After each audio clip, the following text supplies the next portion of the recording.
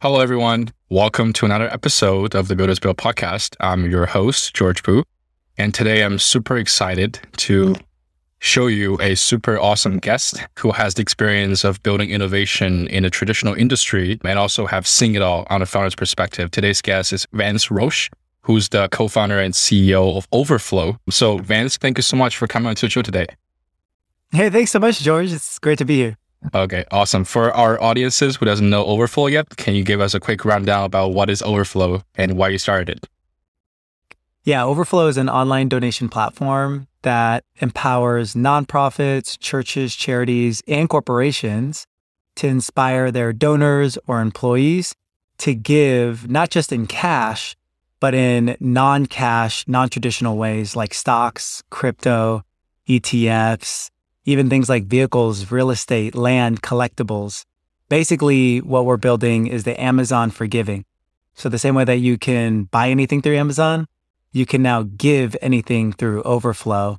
Our mission is to inspire the world to give. So we believe this infrastructure is going to really be able to do that. Yeah, and I think, Vance, we're in a very special world today, right? Like we have so many social challenges and everything, like the Russia-Ukraine war and so many social issues happening. I think a platform like yours is exactly like what the world needs. Tell us more about who are your customers and who do you interact with on a day-to-day basis for Overflow? Yeah, so the way I explain it is we're B2C. Okay, so we're B2B in the standpoint that currently today our main focus is to sell into the nonprofit organizations, the church organizations, and the corporations. We sell them a SaaS tool, which includes a button essentially that they put on their website. So think like PayPal, right? You see PayPal on certain sites for merchants, but also for nonprofit websites to be able to collect traditional ACH debit credit donation transactions, right? So we're very similar to that. We can either be a complementary button or completely replace something like a PayPal button so that now any donor that goes to your give page or your donate page can not just give in the form of cash, but give stock, crypto, and other non-cash assets. So we sell a SaaS platform and a button to those organizations. But if you think about it, those organizations are now exposing Overflow to all of their donors and supporters that go to that page. Or they might be exposing Overflow through email campaigns, through in-person gatherings and galas and things like that. And so once that donor actually uses Overflow, they now have experience with giving potentially in new ways. Maybe they've never donated appreciated stock before or some of their Dogecoin before or Bitcoin or Ethereum. But after experiencing the magic of that, then they not only give to that organization, but they might want to give to other organizations. They can now, as an Overflow user, give to other organizations in unique ways, really creating a flywheel effect. And so that's why we explain ourselves as B2B to C, because that consumer is that end donor that we really are excited about to empower and to inspire to give generously. That's very interesting, Vance. And I think one very interesting thing you guys are doing, and I think one thing you can definitely speak as the founder to many more founders is that the fact that you guys are innovating in a rather traditional industry. So like, for example, donations, churches and organizations, NGOs, like those are traditional organizations, and trying to sell them or let them know something like Overflow exists must be a really unique experience. So Vance, can you tell us more about what's the process of approaching like a church or other customers of yours and explaining them that? What was their first reaction? It's interesting because when you think about churches and nonprofits, the first thing that comes to mind is probably not innovation. Yeah, exactly. And actually for investors, maybe the first thing that comes to mind is maybe a small market or a very slow moving market. Interestingly enough, the 501c3 space, the wider nonprofit space, is the number 3 industry in terms of job creation. Wow. It creates more jobs than construction. Really interesting. So it's actually a massive market, but I think some of the assumptions that it is slow moving and not the most innovative is true. And that's why we're really excited about it, because that perception and large in part that reality means that it's a wide open field to create a brand that ushers in and pioneers innovation into the space. And so that's what we're really excited about. What that means, though, is that we have to be really good at marketing, messaging, positioning, we have to be really aligned with the customer on making sure that we're directly providing value as soon as possible, right? Because we need a wedge into building trust really fast to be a venture backable startup that can continue to reinvest these type of investments into the space at large to continue to bring innovation on a consistent basis. And so I would say more than other industries, we have an onus for our company to be customer obsessed, to understand how can we provide painkillers, not just vitamins, to the decision makers and the gatekeepers to the budget, so that we can have a shot to expand more services and more products and more features and provide more and more value over time to these customers that are giving us an opportunity to do so. Yeah, I'm so glad, Vance, that you mentioned about SaaS, right? Like that Overflow is essentially a SaaS company, and I think selling a innovative solution as a SaaS company to traditional industries might be a challenge. As for example, if Overflow is pay as you go, or when we show results that you pay us, it will be a different story. So how's that been like for you guys? Like, how do you solve that challenge of convincing your customers when you're a SaaS solution? Yeah, we actually started with the model of pay as you go. We actually started with kind of a try before you buy type of model. And we realized that for our business, it wasn't the right model. The reason being is because we were getting a ton of signups because the value proposition is very compelling, that we can unlock net new generosity and unlock stock and crypto donations that otherwise you wouldn't have had. But if there's no skin in the game, if they're not paying anything up front, it's actually not on the priority list of rolling out effectively to their donor base. And so we realized we'd rather at the start grow a little bit slower, but truly get to the people that believe in the value proposition enough to pay for it up front so they have skin in the game to roll it out in a way that gives it a shot to be effective. Mm-hmm. And so when we made that shift to a pure SaaS model, paid up front model, we started seeing our engagement metrics, our success metrics go way, way up because all of a sudden we were on the priority list of the buyer and the executors because they know they paid something, it cost them something. So let's focus on making sure that this can work, right? So that shift in business model actually ended up contributing to better outcomes for our customers. And so that's why the SaaS model specifically paid up front has been very powerful for our business. And I think for any founders who are doing a pay-as-you-go model, I think Vance, what you just shared has been pretty compelling. I think personally, I have the same experience. When your customer pays a SaaS fee, they're more likely to use you early on as they figure out like, okay, I'm paying, so I might as well. When you're a pay-as-you-go, people just kind of put you in a back burner and not remember it. So Vance, I do want to talk more about the story of you starting Overflow, or as my personal assumption of how you started Overflow. Because I think you had a really interesting experience as being a co-founder of a church and also the main pastor. So I think you were the co-founder and executive pastor at the Vive church. So tell us more about your church, if you can. Yeah. So alongside my tech career, so I started my career at Google. So I've been in tech for the last decade, but simultaneous to that, my wife and I, like you mentioned, co-founded a church with an Australian couple who are the lead pastors back in 2012. So most people listening to this probably don't know what that means. Basically what it meant was that we wanted to start a community to share our faith.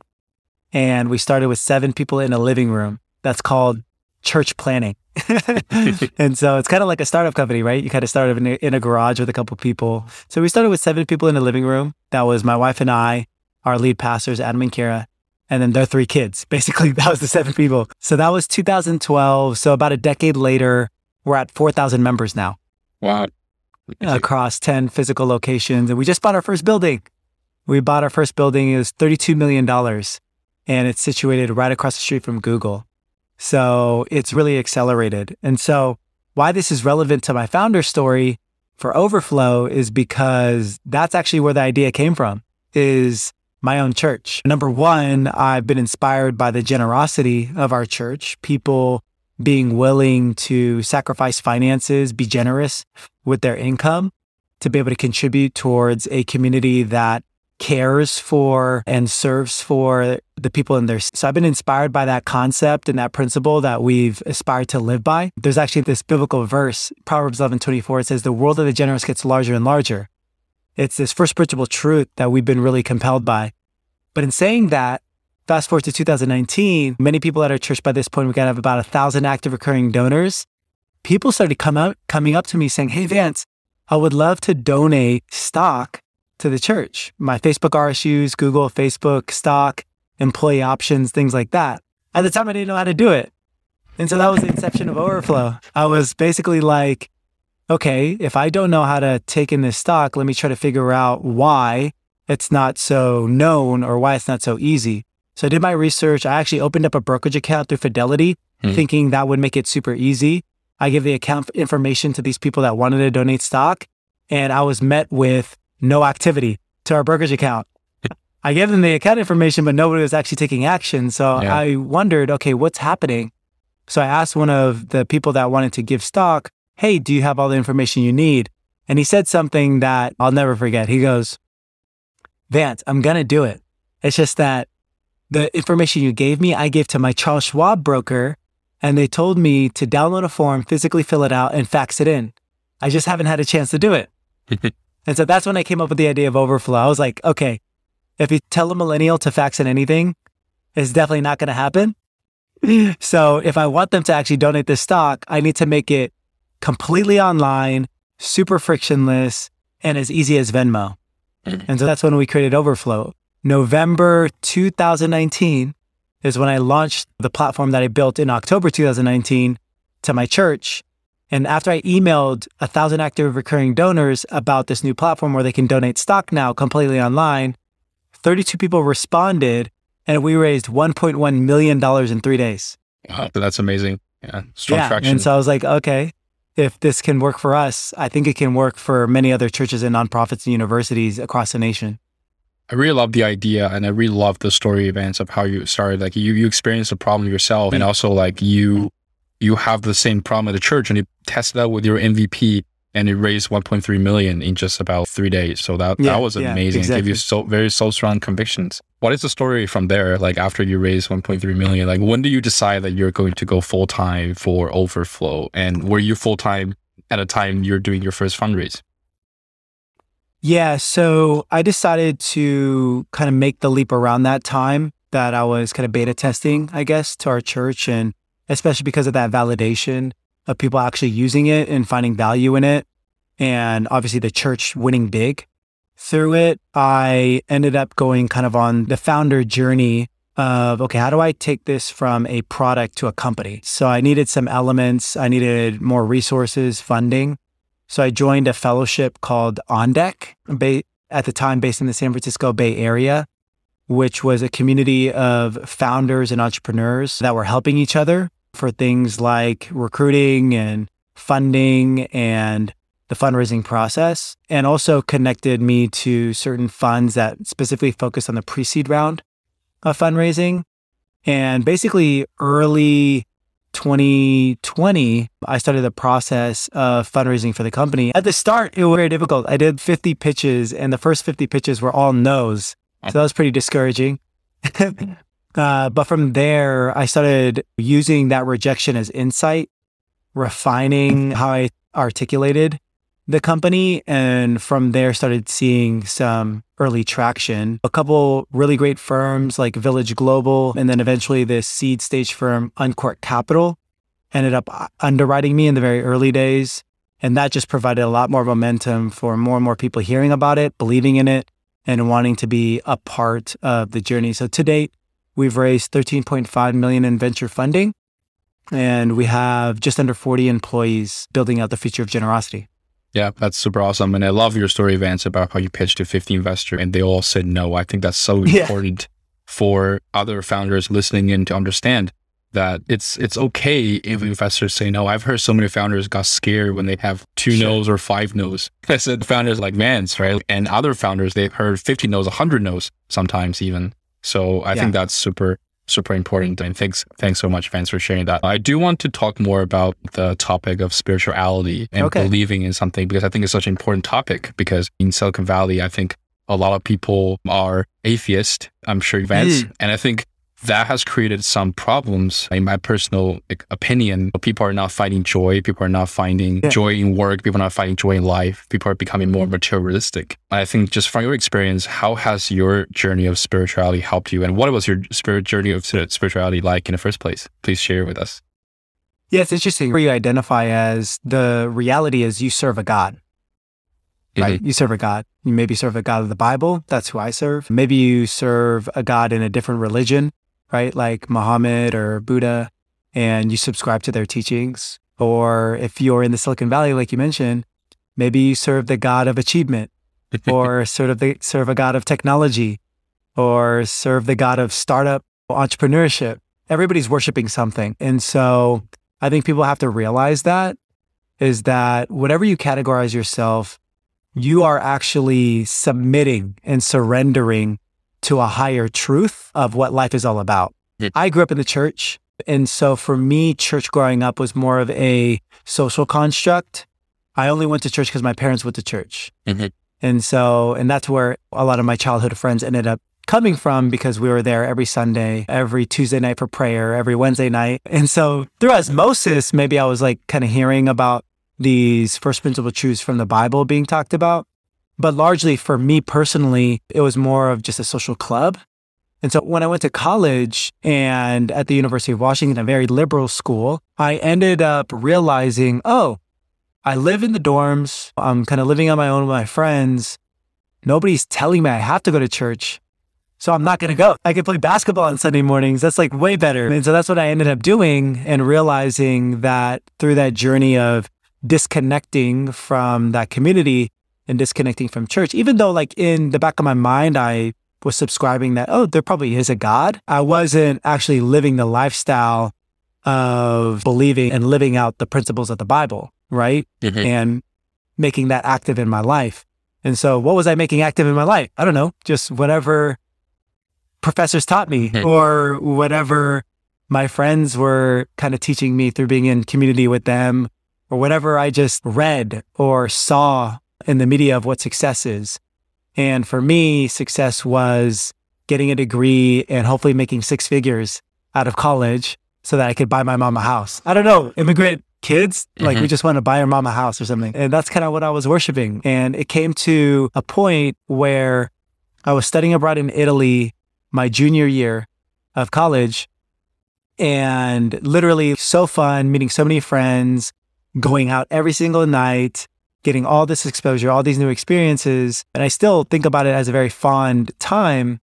But after kind of the repetition of living like a life of just like what everybody views as fun, like the club every single night, partying every single day, just being part of that lifestyle, it just became such a repetition that I woke up one morning on the side of a street, kind of getting sober a little bit. And I remember it was like 4 a.m. And I just had this sense of my spirit that, and I believe it was God actually nudging me, the sense in my spirit that there's something more to life than just this. And that's when I decided, you know what? I'm going to actually go to church, something that I grown up doing for myself. So when I get back to Seattle, I'm going to Google church by the University of Washington. And I'm just going to go to church, but this time genuinely seeking what this life is all about for myself. And that was my junior year in college, and I've never turned back since. I found a lot of truths to be true and helpful to my life and pretty transformative in the way that I think about things. I found my wife in church as well. That doesn't hurt.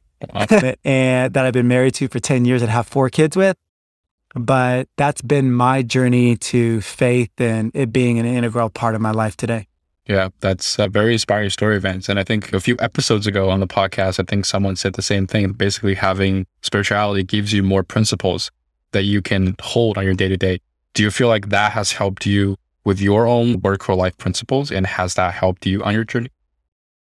Yeah, I think the principles were the allure in the beginning and still are important today in terms of understanding first principle truths that I learned from the Bible and incorporating into my life, because I believe that leads to a fill a full and fulfilling life. But the revelation moment for me is what the Bible coins as the gospel, which simply means the good news of Jesus, essentially, that there is a creator of the universe that sent down his son to live on this planet so he could live a life that could be relatable to us.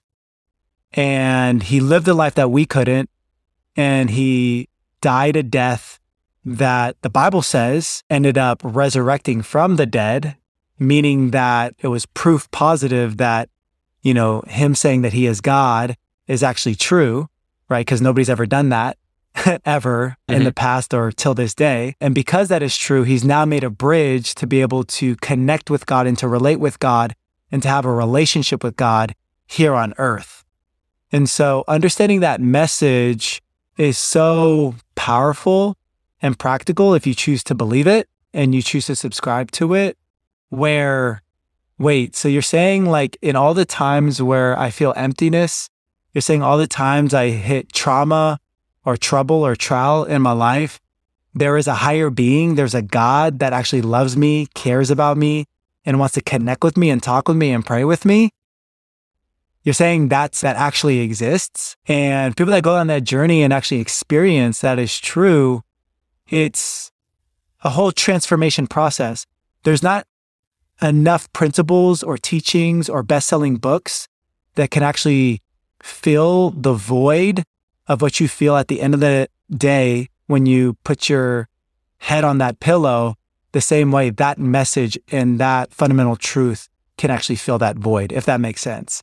And so it's really the revelation and the acceptance of that story and that reality that makes all the difference in the world. Yeah, I think this is such a powerful message, Vance, that you shared. I think our listeners, I encourage you to listen to that again and again, see how it makes you feel. I think for me, myself as a founder, it's a lot of times it's been pretty difficult. And the founders who I know who have spirituality, they actually say there's a reason for their suffering, and they actually learn so much from the process. They try to enjoy that process. And I think it's a powerful thing. I think it's like an innate thing that beckons specifically entrepreneurs and creators and founders. Because if you actually understand the process of creation and you're a builder, you're a founder, you're an entrepreneur, you're so intimate with that process of creation, what is actually so exciting is to subscribe to the fact that and submit to the fact that somebody created us. There's really some main popular streams of ideologies that you can subscribe to. And there's not one where you can definitively say, hey, I have all the facts where I'm going to intellectually convince you that this is true, or else everybody would just believe the same intellectual truth. But some of the lines of thought is that either this is all random and we're just a bunch of randomness, or there was a specific intention and a design and purpose for our creation and for our life. And as an entrepreneur and as a creator myself, like I'm so excited to be able to believe that somebody created me and had an intention for me and had a purpose-built design for me. Because that means that I can wake up in the morning with a pep in my step.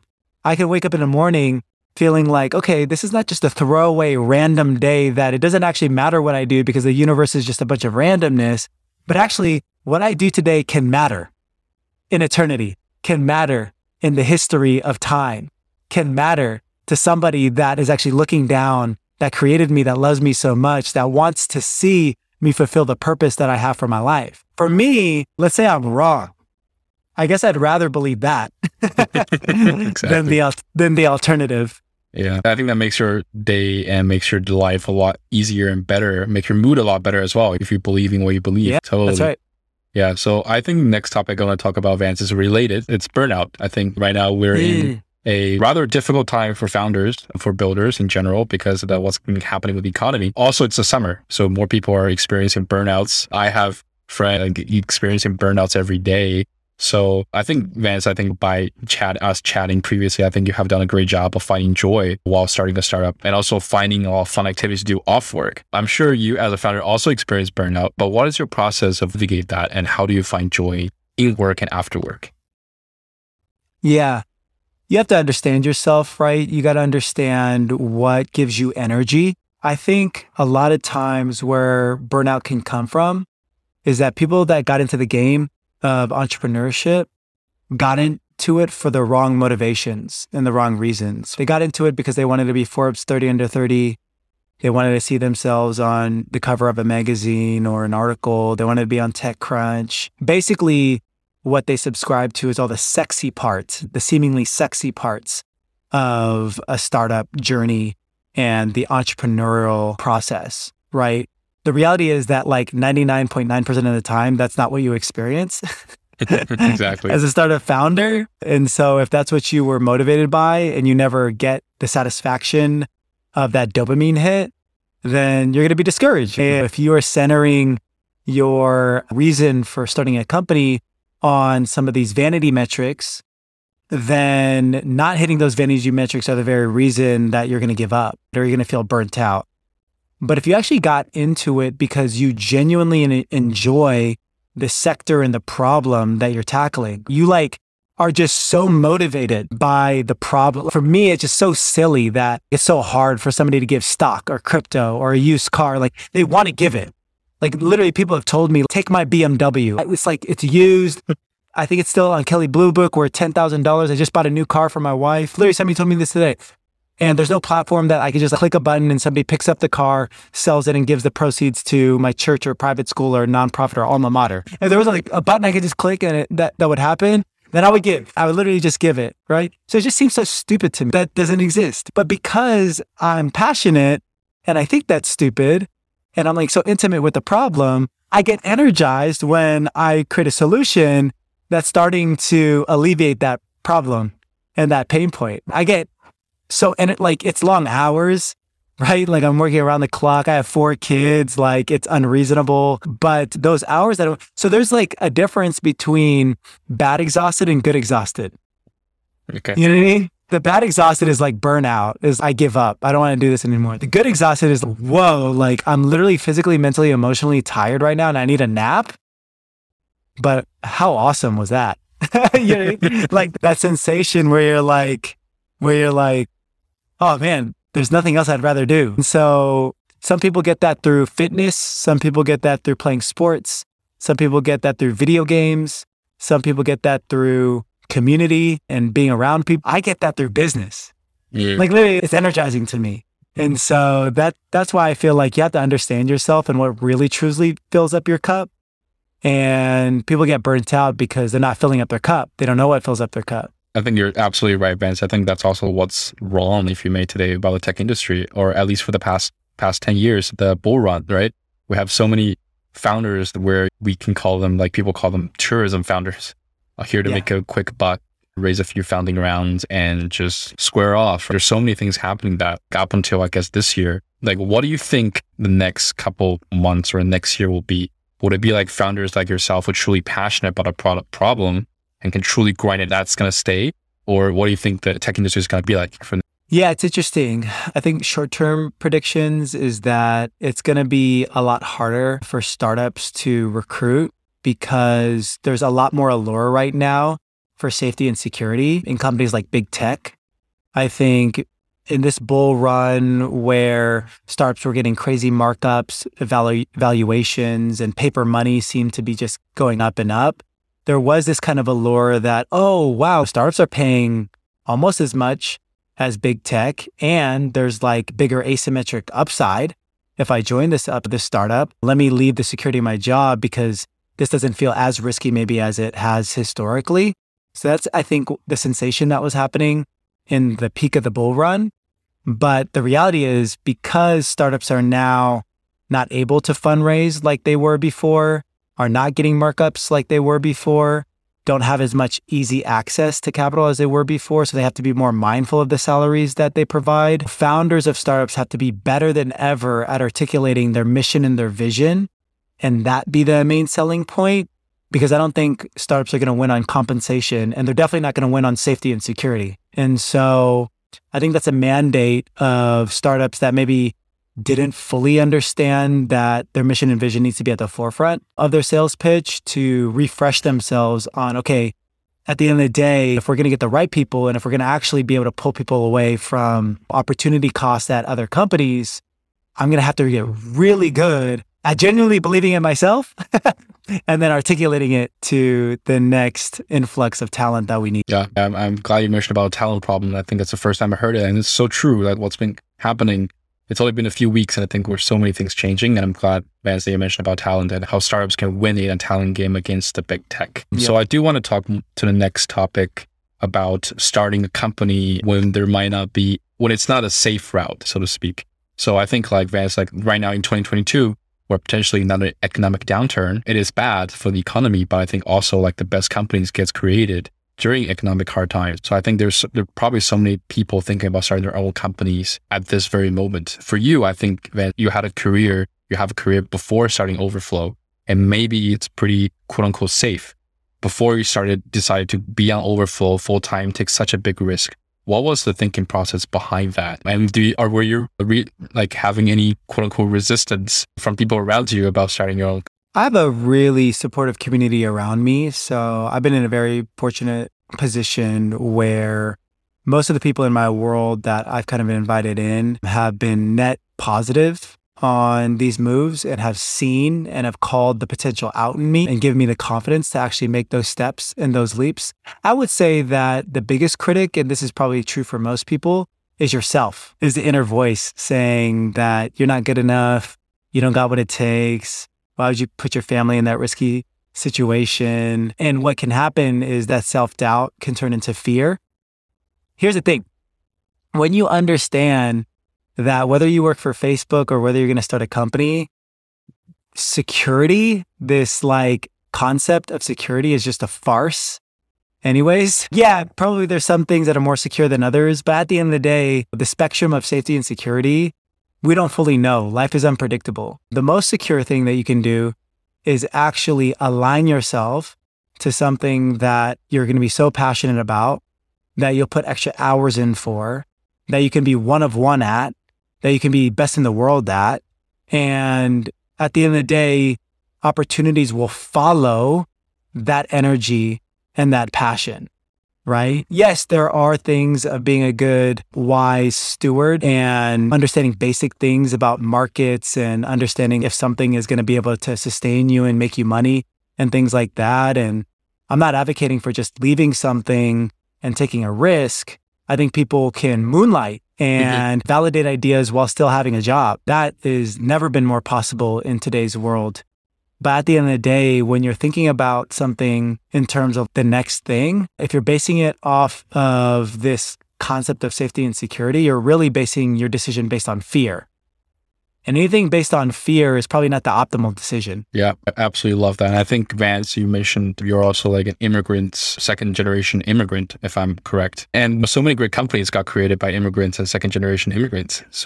But I think what people don't understand is how difficult it is when you are a second generation or first generation immigrant to start something. Because for you, I'm assuming your parents work super hard in order to support you, and you have to make that decision of I'm going to do my own thing. What was that like, and how's your parents been supportive of your decision?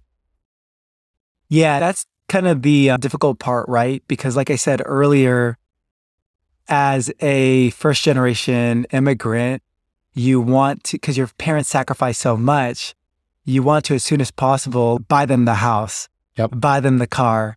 And to be honest, if you're trying to maximize your earning potential, you should just join big tech and stay there for 10 years and work your way up. Because if you were at Apple, Facebook, Google like 10, 20 years ago, you could buy your parents a house right now if you just kept working your way up. You know what I mean? These are now $1 trillion companies, and they were $1 trillion companies like 10, 20 years ago. So that's like the best way, surefire way to become wealthy, right? Is to align yourselves with, honestly, big tech, because they just consume so much of the value of the market. And if you are a good employee and you provide value and you work hard and you work your way up in those companies, that is your most surefire way at earning potential. And so that's the calculus that's hard, right? Because I was at Google and I could have taken that path. And it'll probably be more of a sure thing in terms of the potential earning power that I had. And so the calculus that I had to do is, am I willing to bet on myself? Right? And so my thing is, what can I do that has asymmetric risk? So this is the calculus. Okay, let me venture out and do my own thing. What's the worst that could happen? It fails. Okay, then I just get a job back at Google. But what's the best thing that can happen? That this actually becomes $1 billion company because of a life-changing event, not just for me, but for generations to come. And that's going to actually bless my parents. And so when you do that calculus and you start realizing, oh, it's just actually about believing in yourself to make that asymmetric bet and to swing for the fences. And at the end of the day, if it doesn't work out, you have confidence that you can get back to the market and get a job. It actually takes the edge off what seems to be like a very big faith step. Is actually a more calculated move. And I think that's very informative about Vance, what you said about trying to buy your mom a house. I think I've thought about it. Same thing, buying parents a house. It's all about immigrants. Do you feel like it's harder for immigrants to start a company as opposed to like non-immigrants? Do you think they face more challenges? Or what's your take in general for a startup? I would be interested to see the stats. I would bet that there's a higher success rate for unicorn companies when founded and operated and led by an immigrant. I don't know. That's just my guess. I could be completely wrong. But why I'm guessing that and why I would bet on that without understanding the actual statistic is because knowing how much I know about the founder journey now, it's really about grit. At the end of the day, like you have to be so resilient, so resourceful, and so gritty that being exposed to hardship in your life is actually a net positive for needing the tools or having the tools that you need to be successful in this game. In terms of like access to funding and things like that, I would say it's like way harder for minority communities, immigrant communities, people not from specific universities or regions or certain communities to get funding. That's a very specific thing. I do feel like there's still kind of a disadvantage. In saying that, I think that you can use any potential disadvantage to your narrative to leverage it as an advantage. So it's really just like a matter of perspective and how you frame it. But I do think that you have to be a lot more intentional, a lot more strategic, specifically with fundraising. If you don't have naturally built-in Stanford network or naturally built-in network through your parents and things like that in terms of the capital markets. And I'm really like your story, Vance, is that you're an immigrant, or second generation immigrant yourself, and you started this company just about 2 years ago. You started Overflow just about 2 years ago. Yeah. And you never had a founder experience before, and you were able to grow it so fast, grow it from assuming just you and your co-founder, just yourself, to now 40 people. What is that journey like in less than 2 years? Majority of that was also COVID, if I'm right. So what was that like? Man, we are a product of the pandemic. The journey's been wild, man. It's been crazy. I think for our business, launching, starting, growing our business through a pandemic ended up being a blessing in disguise. I do believe that this remote work environment has allowed us to hire talent probably otherwise we wouldn't have, has allowed us to divert resources and maybe something that we would have invested into an office into other areas of personal and professional development invested directly towards the team. And so I'm appreciative of that. In saying that, I'm a big believer that the future is going to be hybrid. I'm a pastor at a church, so I'm a big believer in real life interactions. And so while I believe remote's going to be continual big part of our business, I want to not just have kind of remote workers, but an HQ with hubs all over the world where people can gather more frequently in person to collaborate, to build, solve problems, and innovate together. Because I do believe a lot of the innovation can happen in person that otherwise wouldn't have happened in a completely remote environment. And so I am bullish on a hybrid future, but, you know, we took what we had in the time and created a company in the pandemic, and we've made it work for us. That's super amazing. I want to talk more about the topic of revenue, since it's getting more and more prevalent in the venture space and the startup world now. Before you come onto the show today, Vance, I didn't know Overflow is SaaS. And now knowing that, I think I can more confidently ask about what's your approach to revenue? Were you like very strict about revenue from day one? And do you have a matrix of growing revenue? Because that's becoming so important today. Yeah, especially B2B SaaS. It's a playbook, right? We don't have to reinvent the wheel. There are certain metrics that lead towards maximizing your chances to be a unicorn and to be a very important brand, at the very least to be attractive for more capital and investment. That playbook is very clear. So if you don't know that playbook and you're a B2B SaaS founder or you want to, it's 3x ARR year over year. then 3x it again the next year, and then 2x it, and then 2x it, and then 2x it. So if you do the math on that, you essentially become a $1 billion company because you get to $100 million ARR, imputing a 10x multiple, which is the normalized average in the past decade we've seen from B2B SaaS. You become a unicorn, a $1 billion brand, right? So revenue has always been on our minds since day one. It's something that we've been focused on and continue to focus on within our company. The other main metric for our business is GMV. So we're a payments platform at the end of the day. We're a fintech platform. And so how much total donation value is actually pumping through our platform is also important on the level of ARR as well. So both of those two metrics, annual recurring revenue, so is how many subscriptions and average order values in combination with the actual donations we're facilitating and the processing fees that we're taking from that are the main metrics that we measure at Overflow since the beginning until. That's super interesting. And I just wanted to squeeze one more question in, Vance, because I really enjoyed the conversation. I wanted to ask more about hiring and the team, because I think like yourself coming from a background of believing spirituality, and I think that impacts a lot of things. Like when you don't believe in things, you might hire, for example, like Uber, when they were hiring people, it was a very, I guess, negative experience for them. And I think for you, I'm assuming you have a playbook of how you want to hire and how you had hired. So can you share us a little bit more about that playbook and who you look for? What qualities do you look for, Vance? Yeah, so we're driven off of our values. An example of our value is fight to pay the bill. This concept where, when I grew up seeing my uncles kind of at an Asian restaurant trying to be ninjas and fight to pay the bill and cover the table was very inspiring to me. Like those type of things in life show that generosity is inspiring.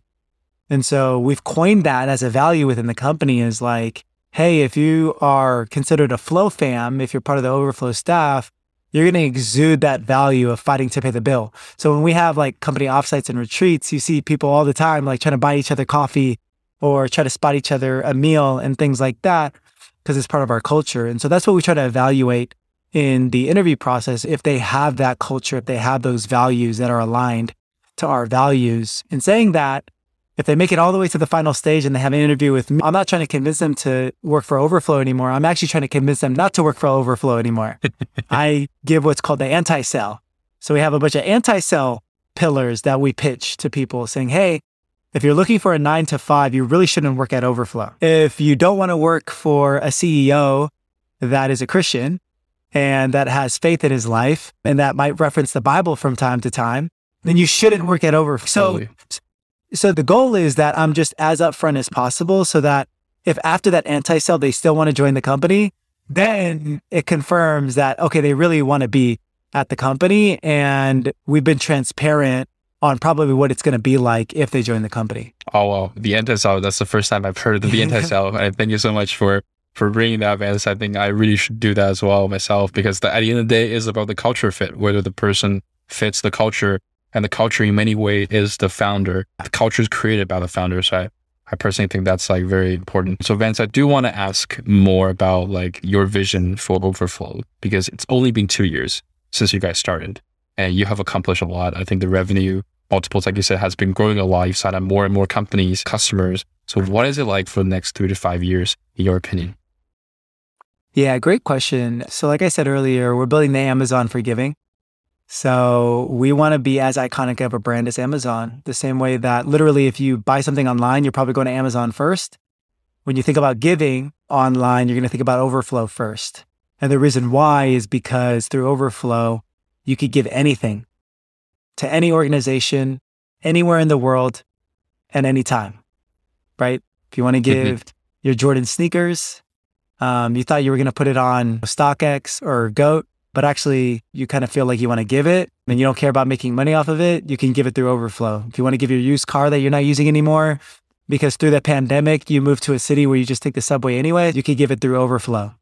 If you want to give this wine collectible that had been handed down to you from your grandparents, you don't really have need for it because you're not really a wine connoisseur and you rather have it go to a cause that you really care about, you can give it through Overflow. Literally anything that you want to give, you'll be able to give through Overflow. And so In the next 10 years, what we want to do today, $450 billion is given every single year, nonprofits, churches, and charities. We want to see that number go from 450 billion to $1 trillion. I see. Apple became one of the first $1 trillion companies.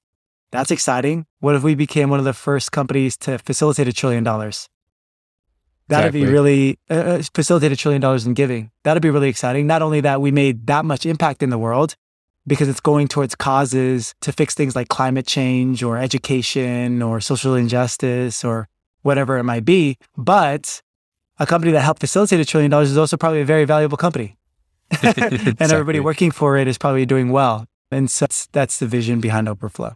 Yeah, and I think you inspire many of my giving ideas now. And I have many causes I wanted to contribute. I have so many things I just throw away or just sell in the marketplace. Now I really wanted to be able to use Overflow for anything. I really love your vision. I think in our world today, like I said at the beginning of the podcast, there's so many social injustices happen. There's so many things that needs to be like improved. And why GoFundMe and all the other platforms are becoming popular is that people at the end of the day believe in giving. And I think what you're building is going to be super successful because how you enable everyone to give in other ways. So thank you so much, Vance, for coming to the show today. Thank you so much for giving us all the advice. And thank you for bringing your passion out throughout your company and throughout this episode. Really appreciate it and hope to see you again soon, Vance. Builders Build, a BloomX podcast, is hosted by George Poo and does not constitute a recommendation for any organization, product, or service. For more Builders Build content, subscribe where you get your podcasts and visit bloomx.io to join us on Discord.